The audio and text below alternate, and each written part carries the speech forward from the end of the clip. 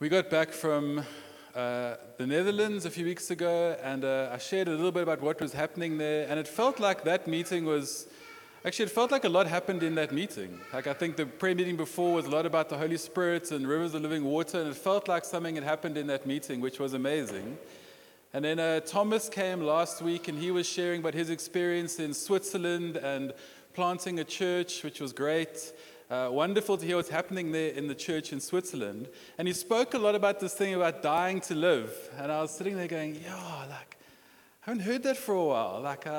Andrew when we joined Josh Jen, Andrew used to preach that almost every week. And I was like, oh my hat, I'm still dying, Andrew, I'm still there. And then I put a message on the WhatsApp group saying, hey guys, please make Sunday a priority. Which, in reflection, feels like a bit of, why would I do that when Sunday is always a priority, right? Anyway, I did it because I wanted to share what I feel God's put in my heart. And as I did that, saying, please come, it's very important, as I was saying, one of the groups were like, what's going on? Like, Dylan's announcing he's leaving the church, he's just been in the Netherlands, like they're poaching him, and then like things got so out of control. To the point where I was messaging people going like, it's cool, I'm not leaving. I just feel like I need to share something important with the church. So anyway, it was quite funny, but some people took it more seriously than others. Okay, but I want to actually preach from a passage of Scripture which is very common actually. And if you've been in Josh Jen, you'll know exactly what Scripture it is, right? It's Acts 2:42 to 47. You're going, how many more times can we preach from the Scripture? Because we've probably preached it about 100 times in Muizenberg alone. We've been going for like 2 years. But it's always the passage that I find myself coming back to when I'm thinking about church and how New Testament church looks. Okay, so I want to pull out a few things from this passage for us this afternoon. And let me read it. You could probably all recite it verbatim, but it's fine. Okay, so Acts 2:42 to 47. It says, they devoted themselves to the apostles' teaching and to fellowship, to the breaking of bread and to prayer. Everyone was filled with awe at the many wonders and signs performed by the apostles. All the believers were together and had everything in common. They sold property and possessions to give to one another who had need. Every day they continued to meet together in the temple courts. They broke bread in their homes and ate together with glad and sincere hearts, praising God and enjoying the favor of all the people. And the Lord added to their number daily those who were being saved. It's an incredible passage of Scripture. Let me just pray quickly before I start. Father, I pray that you would be with us. I know you're already here.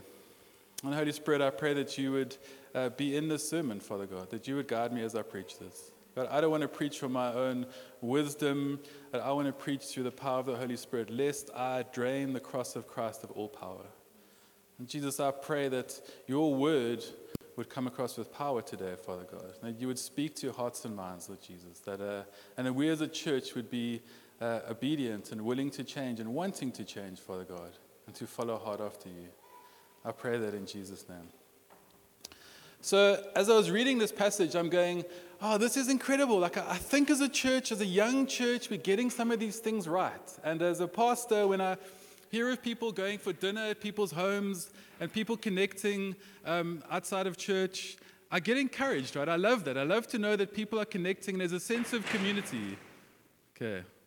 Wow, that's awesome, right? We're getting going here. We're just getting going. And there's a sense of community, right? Because that's what church should be. It's a family dynamic to church. If we were just coming to a Sunday or Wednesday, then I think we would have missed something. So I want to first encourage you and say, well done. Because I do see that in this congregation, and I love it. It's beautiful to see people connecting and really living out this thing of family in the church. But there's 3 words that I want to focus on this afternoon from this passage of Scripture. And the first one is mission, the second one is meeting, and the third one is momentum. Okay, mission, meeting, and momentum. So for mission, we see that they devoted themselves to the apostles' teaching and to fellowship and to the breaking of bread. So they devoted themselves to what the apostles were teaching. Now, what were the apostles teaching? Well, they were teaching the teachings of Jesus, right? They were teaching the words of Jesus to these new believers. So we have 3,000 people saved at Pentecost, and the apostles are going, we need to teach them something. We've just been with Jesus for 3 years. Let's teach them that, right? And they teach them what Jesus had taught them. And at the very core and center of what Jesus teaches to his apostles is what? The Great Commission. Okay, and we find that in Matthew 28, this thing called the Great Commission. So the mission of the early church and the mission of the church is really, in a lot of ways, the Great Commission. And we read it in Matthew 28. It says this, "And then the 11 disciples went to Galilee, to the mountain where Jesus had told them to go. When they saw him, they worshipped him, but some doubted. When Jesus came to them and said, 'All authority on heaven and earth has been given to me, therefore go and make disciples of all nations, baptizing them in the name of the Father and the Son and the Holy Spirit, and teaching them to obey everything I have commanded you. And surely I will be with you always to the very end of the age.'" And so the mission of the church, this thing called the church, is the Great Commission. But then the mission of each individual is also the Great Commission, to go out and make disciples of all nations, right? And while you're making disciples of all nations, to extend the kingdom of God, to make the kingdom of God known to the world around us. And we do that, and we establish it, we preach its values, and we preach Jesus and his second coming and his coming back, ultimately because he will one day come back to rule and reign again over his kingdom. Do we get that? We get that that's our primary mission, right, as Christians. One of our primary missions is to seek and save the lost. Peter was saying in the prayer meeting where Jesus sees the multitudes and he's moved with compassion. You see, you can be on the mission but have no compassion. If we're on the great mission, then we have to have compassion for the lost. And are we seeking for the lost? Being on mission without compassion just means, well, it just means you're on a mission. You're doing a job, exactly. The Great Commission is not a job. And so then I was thinking through this thing of like, we're a church and we're individuals and we're on a mission. Yes. Now, what do you call someone who's on a mission? Yeah. You see, that's so weird. I didn't think of it at all. I was like, someone who's on a mission is a missionary. I don't know why it never came to me. It's like, it wasn't I was like, it's just someone on a mission. But someone who's on a mission is a missionary. Okay, and when we think of missionaries, we think of, Mike and Marie are missionaries, and they're these people who've left their homeland and they've come to a foreign land and they're helping people in this land. And, it's great for them. That's their calling, and they've denied themselves certain things and given themselves to the gospel, and we should support missionaries, which we should. And we think of passages like, if anyone wants to come after me, he must deny himself. And you go, yes, missionaries, deny yourself, because you've been called. You have been called. Whoever wants to save his life will lose it, but whoever loses his life for my sake will find it. What does it profit a man if he gains the whole world, yet forfeits his soul? We think of Galatians 5:24. Those who belong to Christ have crucified the flesh and its passions and desires. Or one more, Matthew 10:38. And anyone who does not take up his cross and follow me is not worthy of me. Whoever finds his life will lose it, and whoever loses his life for my sake will find it. And we go, well, that's great, because those scriptures are written obviously just for missionaries. No, those scriptures are written to the whole church. Not just a select group of people who've decided to lay down everything and all their desires to follow Christ. No, it's written to every single person in this room who proclaims Christ as Savior.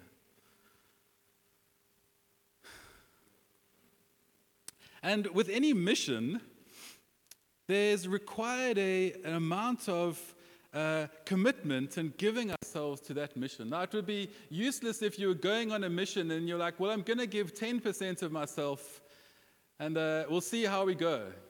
Well, I promise you're not going to get very far. And so being on mission for Christ, or being a missionary, means we give of ourselves, of our time, and of our resources. And there's a measure of investment that we all give as part of fulfilling this great commission that Christ has given to us. In fact, the words of I love these words of John the Baptist. He says this of Christ. He says, he must become greater and I must become less. That's not a very worldly mantra at all. The world would be like, what are you talking about?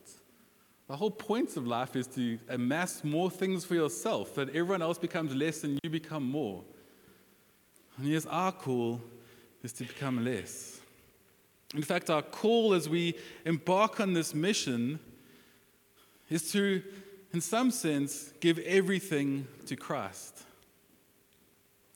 You see, there's this word crucify, or crucifixion, which is used in our passage. It says, those who belong to Christ have crucified the flesh. I was talking to Marco, we had coffee this week, and we were talking about the concept of crucifixion. How sometimes as a punishment, you could go through a punishment, and then once you've been punished for a little while, you can leave. But the thing with crucifixion is, once you've been crucified, you are really dead. There's no half-hearted crucifixion. In fact, the Romans were so good at crucifixion that they made sure you died. They pierced Jesus. They broke his legs. They knew he was going to die. Did they break his? No. They didn't break his legs. So. Maybe they broke legs of people who were crucified. Let's go with that. That was the practice. Good thing I caught myself. Yeah, he wasn't bruised. He wasn't broken. Okay, anyway. I'm back on topic. So there's this thing of being crucified and dying to the things of this world. That was my point. In fact, the word excruciating was invented by the Romans to describe the pain that you felt when you were crucified. Has anyone felt excruciating pain? Really? When you gave birth? So all the men are like, no, never. Let's just try not compete. Okay, excellent. Let's move on. And so there's this thing of this dying to ourselves in order that we live for him. But it's not one-sided. You kind of go like, yo, Dylan, you're talking a lot about like dying, like and being crucified and crucifying the desires of the flesh. And yes, we are. But there's this thing that theologians call the great exchange. You might have heard of it. It's this concept of, well, because Christ laid his life down for me and died for me, now I lay my life down for him. And when you say that, it sounds like there's almost like this duality or the equal parts. Because Christ died for me, I will now lay down my life for his kingdom. And the reality is, it was never an equal exchange. That you gave Christ your sin and he gives you salvation. It's not equal. See, we like to think of ourselves as quite good people at heart, but actually, I was saying to Shaw now, we went to the beach this morning. I just thought of this now in the prayer meeting. We went to the beach and the kids were surfing and it was beautiful, and no, it wasn't. It was windy. It was terrible. Anyway, it was beautiful to be in nature. and Kanye was there and I was like, it was blowing. And we were watching them and it was pretty and cool. And then out of nowhere, like, how do I get too graphic? But there was like this odor that came over us as we were sitting there. And I don't want to speculate what it was, but it literally was so bad that I felt physically ill. I had to get up and walk away. And that was the end of our day. I was like, I can't sit here. This is too hectic. And in some ways, that is what we are when Christ meets us. We think we come smelling like Axe deodorant, and Christ is going, your sin is so repugnant. But still, I will give my perfect life for you. That is the great exchange. And we were sitting with some people this week, and I won't mention names, so I don't embarrass them, but we were sitting with people who are newly saved. And there's just this excitement and wonder going like, it's too good to be true. And I think sometimes as older believers, we kind of forget that a little bit. Like, it's just going, I can't believe I never knew him, and now I knew him, and I can't stop reading the Bible. And his revelation, and he's so good. He's so good. And I think we go like, yeah, like I got saved like 25 years ago, like it was cool. Yeah, it was cool. I wasn't a bad person. It says, but God demonstrated his own love for us, that while we were still sinners, Christ died for us.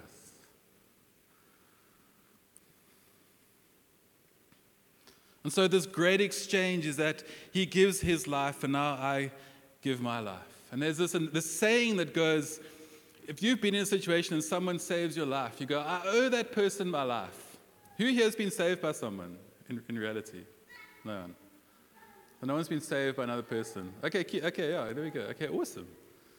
And then when that happens, you go to that physical person. I owe that person my physical life. Like you would almost do anything for that person. And then when Christ saves you, it's like, well, he saved you physically, but he saved you into eternity.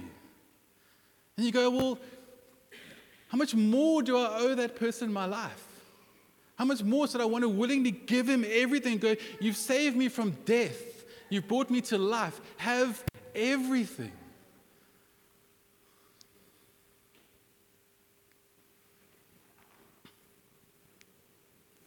Being on mission with Christ, this wonderful, wonderful privilege of being on mission with him means that we give him everything in order to fulfill what he has asked us to do. And that is to seek and save the lost. Now, it's a little bit uncomfortable to talk about dying all the time. And when I was younger, it wasn't polite to talk about dying. It's not very polite to talk about death. It's not polite conversation. No, it's not. And maybe a different way of saying it is, are you giving yourself or have you fully given yourself to the mission or the Great Commission of Christ? To the mission field, which is literally this street, starts right here. Have you given yourself to Christ and to the kingdom, to his mission of redemption and reconciliation?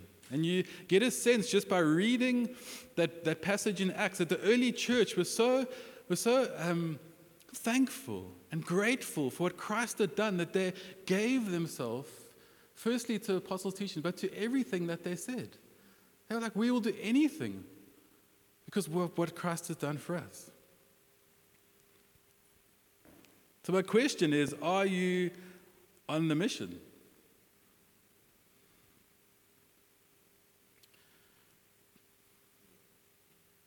And the flip side of that is, well, if you're a little bit on the mission, well then what is consuming the rest of your time? What is the other mission that you're on? Because often we're all very good at multitasking. That's the big thing, multitask. Look how many jobs, I can do so much. I read this one thing that multitasking is a myth, and I do believe it. I think it is a myth. But we still think we can do more than one thing. And so we go, well, I can be a little bit on mission for Christ, and then there's other missions that I'm on as well. No, Christ says, no, there's one mission. Will you give yourself to that? And Scripture is so clear. I mean, I have things that I love doing, and I do things on the side and illustrations and everything. And I know there's some incredibly talented people in this room and business people, and that's awesome. And I don't get me wrong, I don't hate money or making money or business. It's great. The kingdom needs people like that. But at the same time, it says that at the end of time, what happens is everything that is not done for him will be burnt up. And everything that is of him will remain.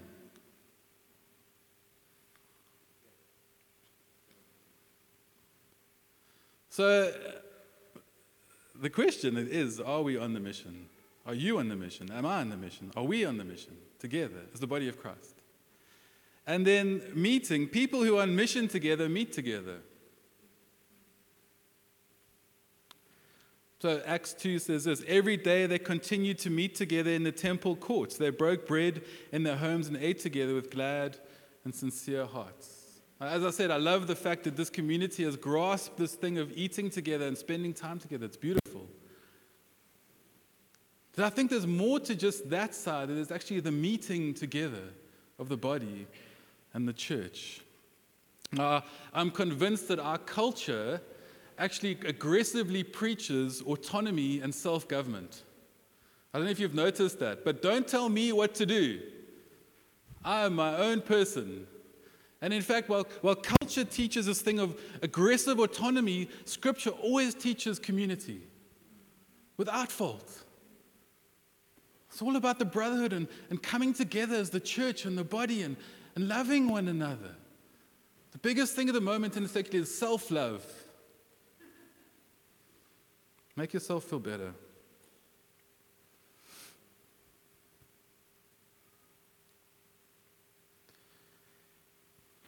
And so, when you're talking about meeting in a sermon, there's a few passages that always come up. And I'm sure Mike and Maria can tell me, like Hebrews 10:25.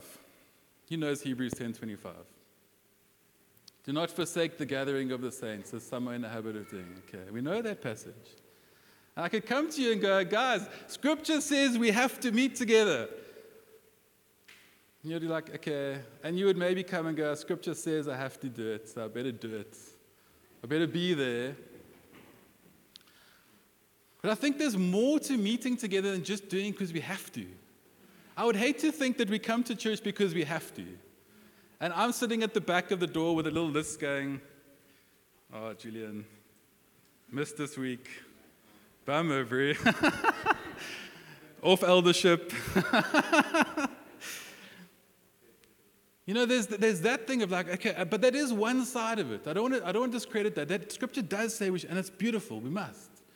The Scripture also says things like this. His intent was that now through the church, the manifold wisdom of God should be made known to the rulers and authorities in the heavenly realms. You see, you read that passage and you go, it's through the church. It's through meeting together on a Sunday that God's manifold wisdom is made known to the authorities in heavenly realms. Now, doesn't that change your perspective on meeting on a Sunday? It's not just a meeting, it's a declaration in some ways. It's a declaration of we don't choose autonomy, we choose community, because that's God's model. And we don't just do it because we're meeting because it's saying something in the heavenly realms. It's declaring something that God's church is His wisdom and His vehicle for change in the earth. Man, that should get you revved to come to church. Like, I'm going to church to prove something. Not to myself or to anyone else, but because this is God's plan for the earth. Yes, man. That's so cool. Instead of like, it's 4 o'clock.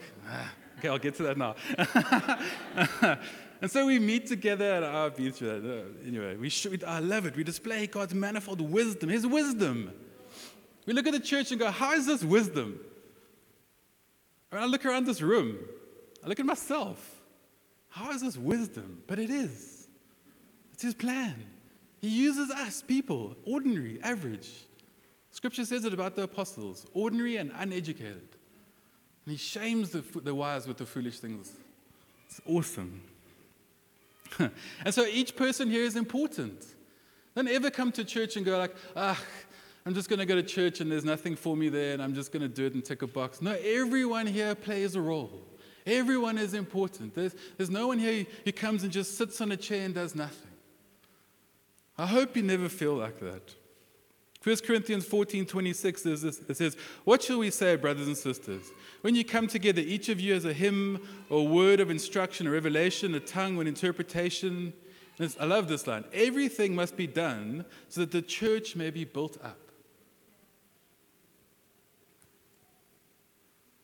So do we come to church expectant of what God's going to do and then what God's going to do through us? Because I guarantee you that God doesn't look at people and go, Eddie, this week, you can sit, it's fine, bro. I don't have anything for you this week.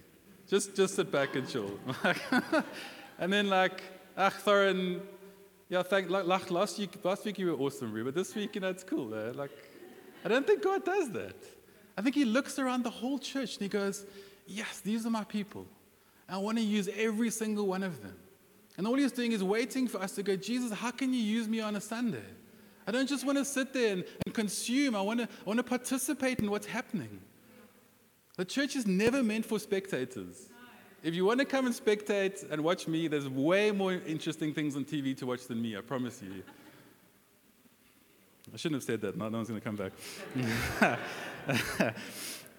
But he's given us gifts. He's given the church gifts. He's given each one of you a gift. And it's for you as much as it is for the whole body. It's a beautiful thing. And he's asked us to use these gifts, to be wise stewards of the talents and the gifts that he's given us.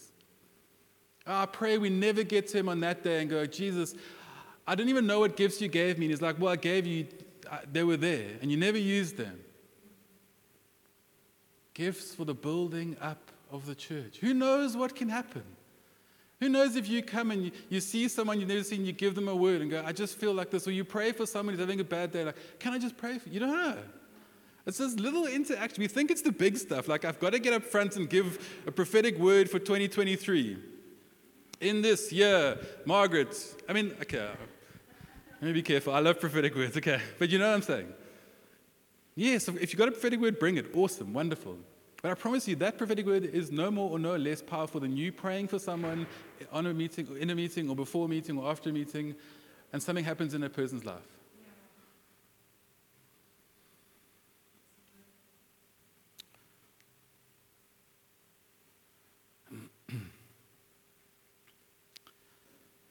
Where am I? I've lost my place. Okay. So with that in mind of what the church, what it is, what it's a declaration of, that we meet together, that we all bring gifts, that I'm trying to stir up something of a longing of being with God's people. Like, do we actually want to and long to meet with the saints on a Sunday? To worship together, to really spend time in worship with our King, with our brothers and sisters in Christ. You know, Paul says this to Timothy. He says, I long to see you again, for I remember your tears as we parted, and I will be filled with joy when we are together again. Now, I know the context of that passage is not meeting every Sunday.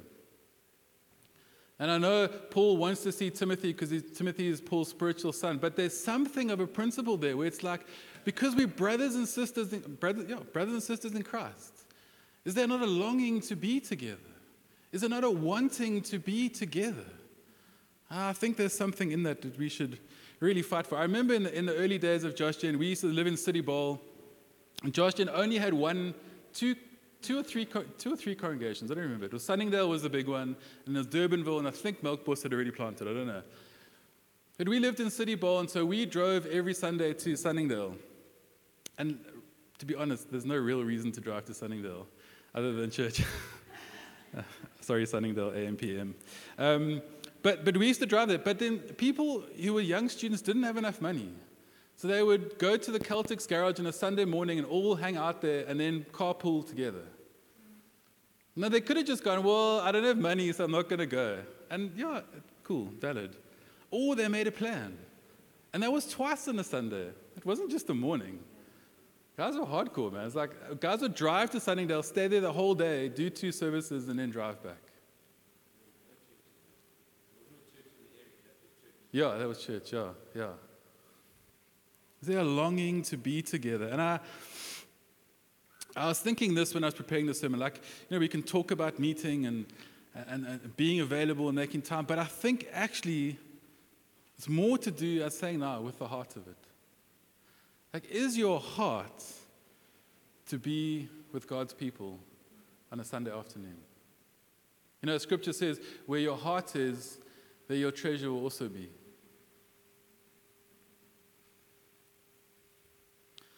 I do like playing with words. Sometimes I'm known to post a little thing on Facebook. And actually, that was quite funny because on the WhatsApp thing, speculating what was going to happen today, someone was like, let's check Facebook because maybe he's dropped some clues.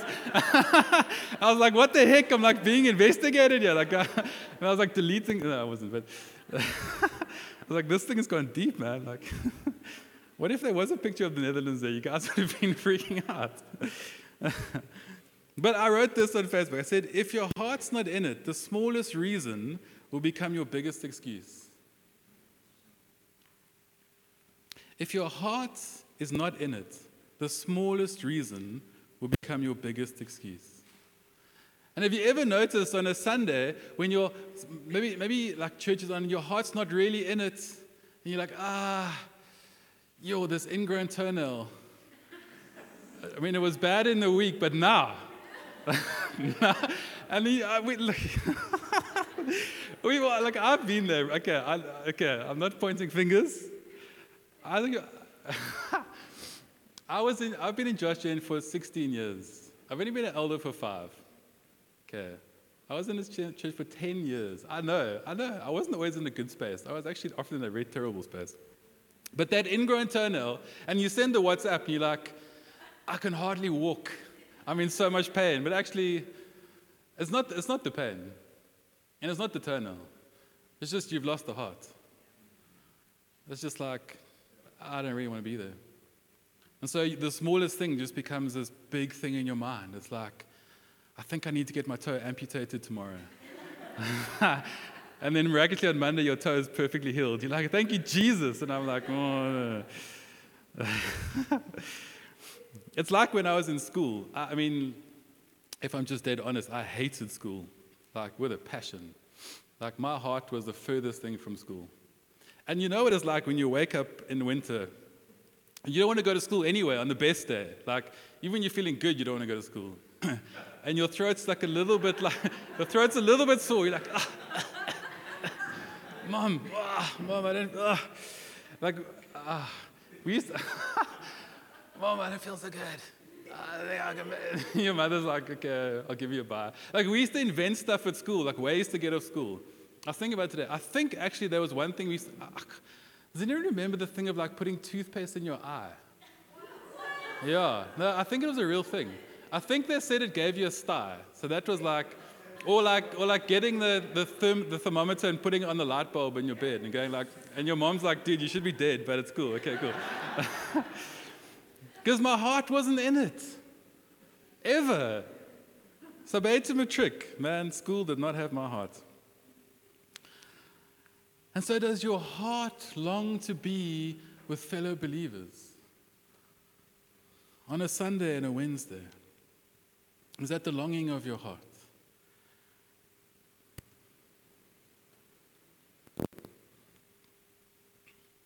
And I'll say one more thing and I'll say this. Actually, I'm not going to say that. You long to be, and let me just put a disclaimer. I know people get sick. Okay, I'm not trying to be insensitive. I know there are legitimate reasons why we can't make church. I get that. I do. I'm not saying if you miss church, whatever. I hope you get my heart. I never want to get into the place of where I'm ticking boxes and checking and going, But let me say this. Often in a meeting, you're leading a meeting and the messages start coming through. And some messages, the person's like, I so want to be there. I so want to be there, but I can't. I'm so sorry. And immediately you get the heart. You're like, Brie, I know you want to be there. I get it. And other messages, you're just like, I'll be honest. It's like, I just don't think your heart's there, man. Like, love thinks the best. Love thinks the best. If you say that, okay, I believe you. But man, is your heart with us or is it not? Someone like Mike. Mike's a very hard man to keep away from church. I don't know if you know that. He's a very hard man to keep away from church. It's like, Mike, are you sure you want to come to church? Like, you have leukemia and you're going through chemo. Are you sure you want to be there? Like, I'm going to be there. Mike was supposed to preach today.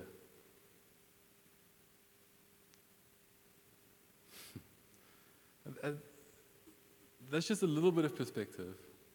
Mike was supposed to preach today.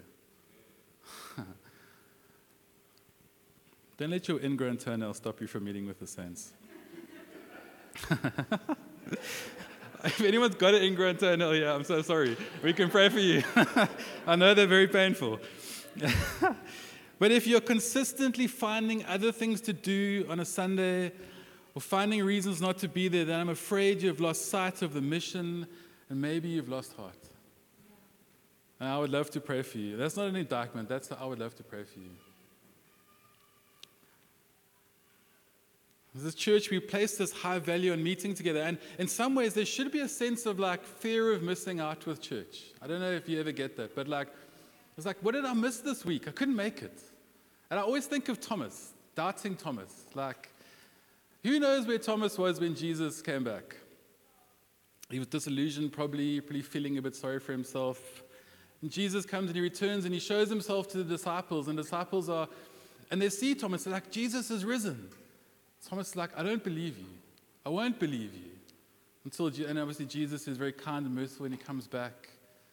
But there's something about missing something. I never want to miss out what's happening in church.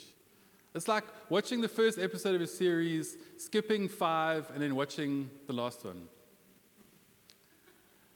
You see, and the disciples had explained to Thomas what happened, but it still didn't satisfy him. I can explain to you that someone came forward and gave a word last week, and it was incredible, and something happened. And you're like, okay, cool, and? But you had to be there. It was okay, cool, it was a good word. Yeah, but you weren't there. I can't explain to you what happened.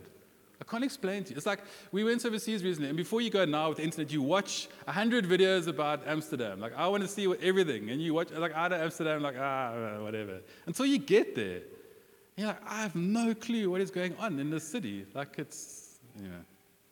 you get my point.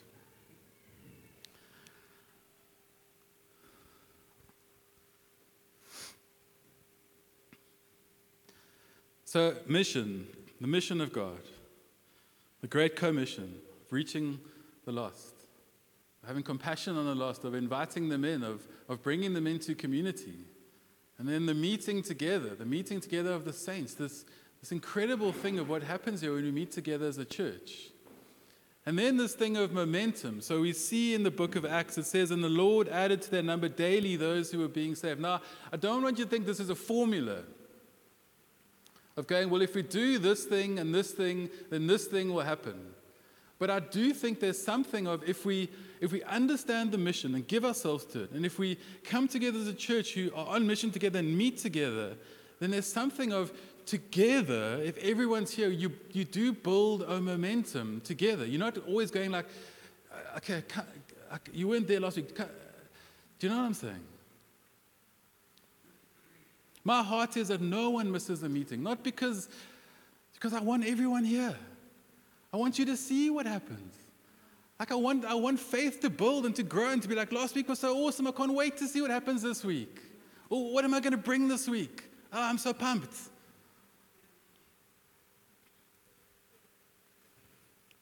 Yeah, I think if we understand the mission and meeting together, we will, I think at the very least, maintain momentum or even gain momentum. And isn't that what we want? I'd hate to be a church that in 5 years' time is still sitting in the same place going, we haven't really moved individually or corporately anywhere, we're just kind of maintaining.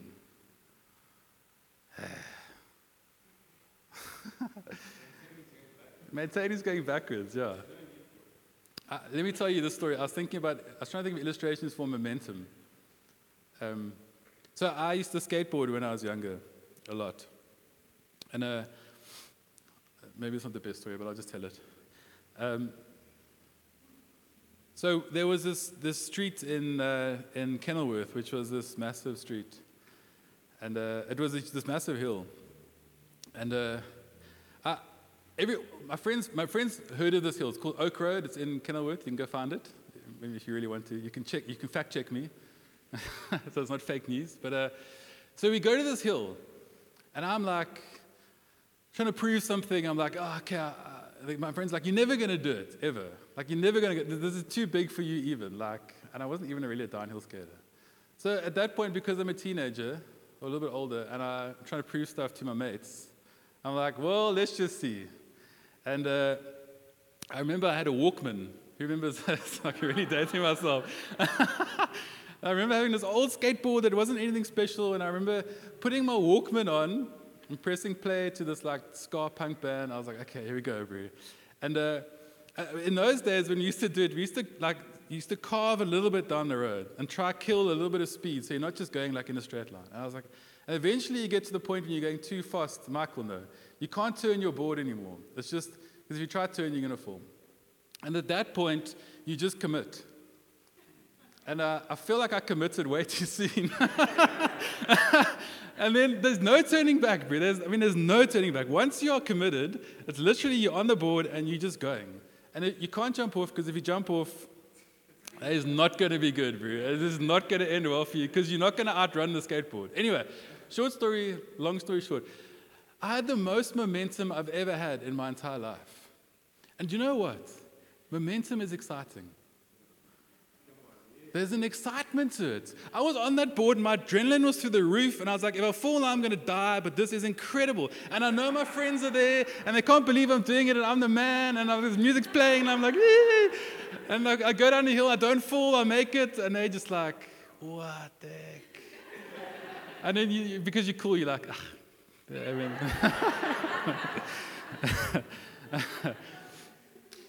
do you know what I mean? Like, it's exhilarating. When you're going from one meeting and you go to the next meeting and you just keep going and you're building, there's like an excitement that it builds. It doesn't just become like, oh, we're going to meet again. It's like, yes, I can't wait to meet again. And I started boxing last year, and I went a lot, and I got, okay, I didn't get fit, but like, first lesson, 5 minutes in, I was broken. Second lesson, 25, okay, 30, okay, 40 minutes, okay, I can make it. Okay, hour, okay, can barely make it. And then I stopped. So now I'm going back this Thursday. What's happened is I've lost all momentum. And on Thursday, I'm going to die. Like, my coach is very cool, but it's cool, and the music's pumping, but I know I'm physically going to feel pain. Maria's with me, okay. And I feel like maybe for some people here, maybe you feel like you've missed a few meetings and you've missed out on stuff and you maybe don't have the same momentum as other people. But the encouragement is to not to just stop and go, oh, well, I'm never going to catch up. You will catch up one step at a time. Okay, I don't know if there are people here, but if that is you, like, just jump back, just jump right in, really. Join us, just do it, like, okay.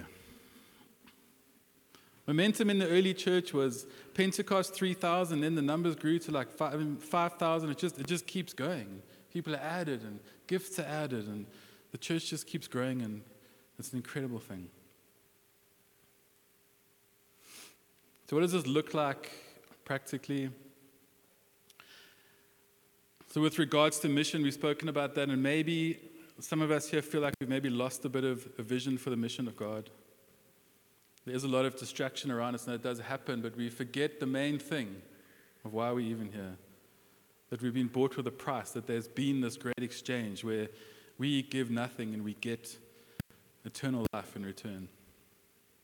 And I'd like to, in worship now, when Rosie does worship, is to spend some time just maybe refocusing and re-giving ourselves to the commission of God, to the mission of God and to the mission of the church. And then I would say, with regards to meetings like Wednesdays and Sundays, I said, as a church, we hold meetings in high regard. And I feel like, I want to say this, if there's something that is consistently hampering or stopping you from coming to meetings, bring that thing to God and lay it at His feet.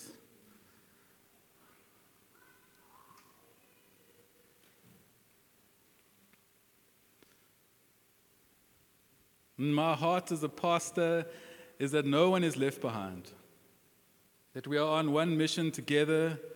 We all meet together, and there's an excitement and wanting to meet together and to be available to do what God wants to do through us. But here's the trick. I can tell you that, but you need to have the conviction. I want us to spend some time in worship and just God, what are the things that are stopping me from fully committing to you? Are there things that are stopping or hindering me? Or have I missed a few episodes of this series? And God, I don't want to miss out anymore. I don't want to miss what you're doing in the church. I want to be part of what you're doing in the church on this earth. And God is gracious and He's kind and He's slow to anger. And of course He wants you along on the mission. He doesn't force us.